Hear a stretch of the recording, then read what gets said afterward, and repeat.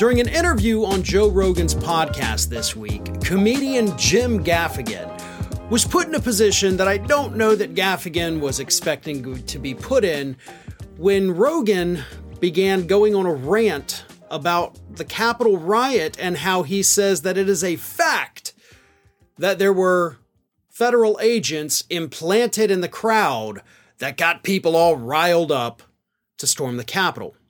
Now, I'm going to read Rogan's exact quote in just a moment, where he, by the way, invokes one man who actually recently sued Fox News for claiming he was a federal plant at the Capitol riot. So, not a smart decision by Rogan to bring up this guy possibly being a plant, because he's already sued people for making that statement.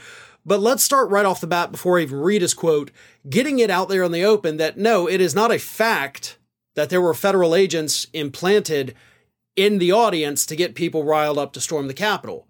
There is literally no evidence whatsoever on God's green earth to suggest that.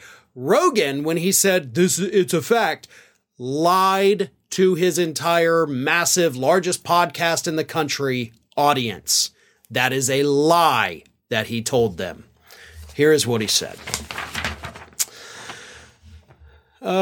I don't know, but I do know that I think that every other person who was involved in January 6th, who was involved in coordinating a break-in into the Capitol and then instigating people, they were all arrested. This guy wasn't. Not only that, but they were defending him in the New York Times, the Washington Post, all these things, saying Fox News has unjustly accused him of instigating when he clearly instigated. He did it on camera. I don't know if he was a Fed. I know a lot of people think he was a Fed. Trump was very open about his disdain for the intelligence agencies. Throughout history, people of unchecked power and unchecked influence have enemies, and Trump was their enemy. He also added, the January 6th thing is bad, but also the intelligence agencies were involved in provoking people into the Capitol building. That's a fact. Again, no, it's not. Nothing that Joe Rogan said there is a fact at all. Like, this is all make-believe superstition BS being pushed by Joe Rogan. For what? Like, to what end? That's what I want to know. Like, why are you even bringing up these idiotic conspiracy theories? That's what makes no sense. And why are you bringing it up in a conversation with Jim Gaffigan, of all people? You know, if you were talking to some idiot right-winger, would totally make sense. But to his credit, Jim Gaffigan pushed back and knocked Joe Rogan down a few. He said, Jim Gaffigan said, more suspicious why Trump didn't call for backup for the Capitol Police. There's way more conspiracy stuff against Trump than the slim likelihood that people were like, oh, Trump's a problem. Let's just get these people that are loyal to Trump to run into the Capitol so that we can arrest 300 people. Does that make sense? That's what Gaffigan asked Rogan, and Rogan responded and he said, no, it doesn't make sense. But then he said that using these agent provocateurs is common practice, and everybody totally knows that. But Gaffigan just gently poking at this conspiracy theory totally blew it up because, yeah, what's the point of that? Like, the intelligence agencies want to get Trump, according to Rogan's little theory here. So they had a bunch of people who aren't Donald Trump storm the Capitol building so that most of them could be hit with misdemeanor charges that involved no jail time? Where's the logic in that?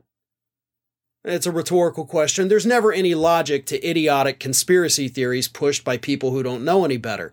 But it's stupid. And that's what Jim Gaffigan's trying to point out here. Like, hey, it doesn't make any sense.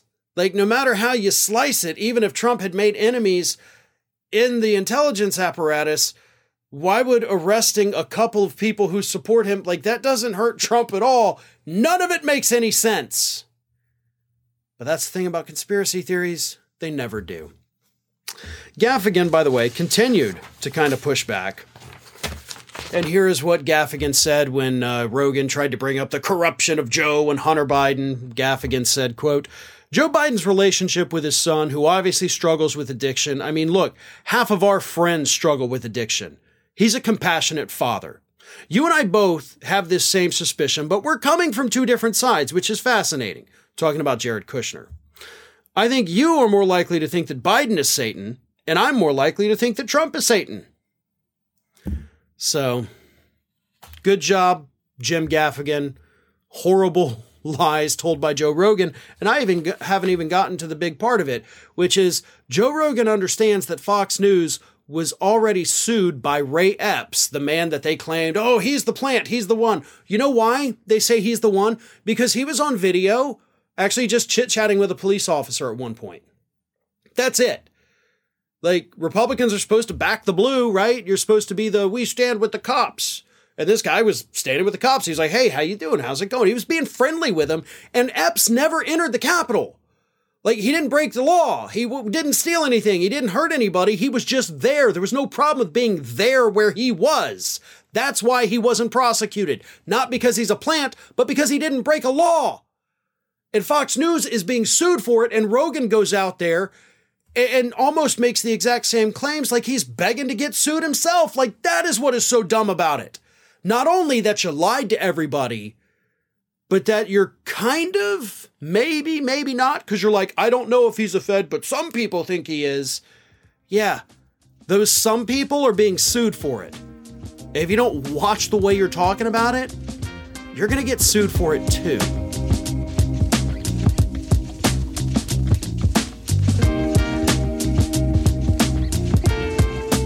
Folks, we may have found the dumbest possible alleged Capitol rioter.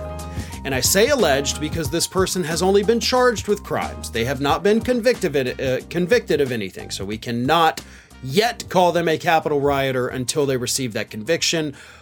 But based on the evidence that the feds have against him, the conviction or the guilty plea will in fact be coming shortly. But there's a reason why I say this may be the dumbest person that stormed the Capitol. And I know that's, picking the smelliest dead fish out of the pile because it took a, lack of brain cells to storm the Capitol to begin with. But this guy might be the dumbest. Here's what happened. You had a man who is now 32 years old from the state of Texas who went to D.C., took place in the storming of the Capitol.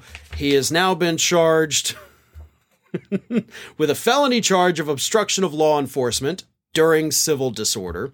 He was also charged with several misdemeanors, including knowingly entering and remaining in a restricted building or grounds, violent conduct in a restricted building or grounds, disorderly or disruptive conduct in a Capitol building or grounds, and violent conduct in a Capitol building or grounds. And videos of the Capitol riot show the individual, according to the complaint, pushing and grabbing at police officers who were trying to hold back the pro-Trump mob. So he's 32 now, so he was 30 or 29 when the riot took place. So old enough to know that this isn't what you're supposed to be doing. So how'd they catch the guy? Okay, they had him on video, but hey, look, you can have anybody on video. How do you put the face on video to a face in person? 2.5 years after the fact, and they finally caught the guy. How'd they catch him? Because this dumbass decided to storm the Capitol wearing a shirt with his business's logo, name, and phone number right across it. So, yeah. Now the big question is, why did it take the feds 2.5 years to track him down? You have him on video basically saying, here's how to find me. Here is my phone number if you want to contact me. And the feds, I guess, maybe just as dumb as he is, they're sitting there like, man, this guy's a criminal mastermind. We are never going to find this SOB. We're going to have to do some deep forensics on this, the whole CSI treatment, reenact the crime scene to try to figure out who this guy is. And then I'm sure somebody in the back was like, hey, I don't know if y'all have seen this. But, his phone number's on his shirt.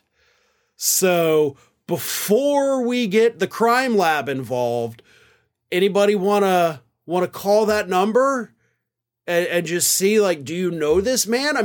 It's my first day here. I don't want to step on anybody's feet, but kind of seems like maybe calling the number on his t-shirt, maybe that should be step one.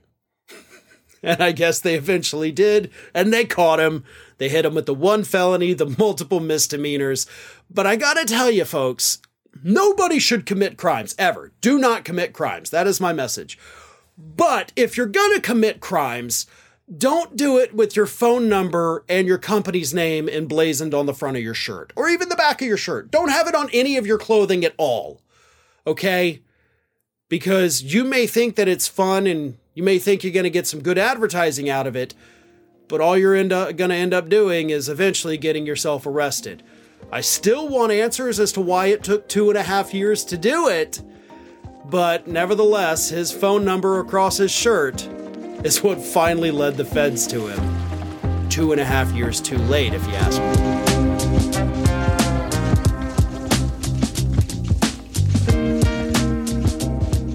On Wednesday of this week, Donald Trump issued yet another threat against pretty much the entire United States of America. Wednesday, of course, was the day before Donald Trump had to go and surrender at the courthouse in Washington, D.C. and officially be arraigned and arrested once again. You know, it's kind of becoming routine for him. But it was on Wednesday, in a little noticed post on Truth Social, that Donald Trump issued his very ominous threat, again, seemingly against everybody who is not a member of the MAGA cult. Here's what Trump had to say. Look, it's not my fault that my political opponent in the Democratic Party, crooked Joe Biden, has told... Hold up, wait a minute. I gotta stop right there. Crooked... How can he be crooked Joe Biden? You already had crooked Hillary. Like, you pride yourself on coming up with these juvenile, insulting names for all of your enemies. You can't reuse crooked. Like, I am sorry, crooked Hillary is already in the American vernacular. Even people who like her know what that means. You cannot call him crooked Joe Biden. You have to come up with a new name. I mean, Sleepy Joe, you were okay with that. You can't have two crookeds, okay? I'm sorry, you cannot. Look, it's not my fault that my political opponent in the Democrat Party, crooked Joe Biden, and his attorney general to charge the leading, by far, Republican nominee and former president of the United States, me, with as many crimes as can be concocted so that he is forced to spend large amounts of time and money to defend himself. The Dems don't want to run against me, or they would not be doing this unprecedented weaponization of justice. But soon, in 2024, it will be our turn. MAGA. And that, folks, that's the threat. I don't even know that you could call it a threat. I think it's actually more of a warning. In 2024, it's our turn. Now, first and foremost, let me go ahead and correct him on that because that's wrong. Even if you were to win the 2024 election, you would not be sworn in as president of the United States until January 20th, 2025 at 12 p.m. Eastern. So 2024, no matter how that election goes, like, that's not going to be your turn. So I'm sorry to have to correct you on the date. I just want you to be fully aware of the fact that no, you won't be doing anything in 2024 other than going from trial to trial to trial to trial. So now that that's out of the way, let's talk about what he's saying. He is sending a message to the entire country that when if he ever makes it back to the White House, I can't believe I said if he ever makes it back to the White House, he is going to, I'm sorry, I'm struggling here, folks. He is going to politicize the Department of Justice. He is going to go after everybody who he perceives as one of his political enemies, and everyone who is not a hat-wearing MAGA fanatic will have a massive target on their back. You watching this, that could be you. It could be me. It could be everyone at MSNBC and everyone at CNN. It could be everyone throughout the entire intelligence apparatus, everyone at the DOJ, everyone at the DNC, everybody who's ever run for office with a D next to their name. It could be any and all of them. Because a second Trump term is not going to be about policy. It's not going to be about righting the wrongs of the Biden administration. It's not going to be about foreign policy. Oh, we gotta do whatever with Putin. I don't understand. No, it is 100% every day, every hour going to be about these people pissed me off and I am going to exact my revenge upon them. And the worst part about it is that Trump wanted to do it during his first term, but he wasn't able to do all the things he wanted to do because he actually had some people around him who told him, hey, you can't do that, or hey, please don't do that. He won't make that mistake in a second term. So that's why when Trump says these things, we have to take it as the threat that it is, because he learned his lesson. He knows to not put anybody around him in the White House that will ever tell him no. And that's what's so scary about it. Not that he's threatening it, but that by learning from his mistakes, he knows how to make that a reality if he ever makes it back to the White House, which is why it is very important that everybody shows up in 2024 to vote to make sure he doesn't ever make it back to the White House.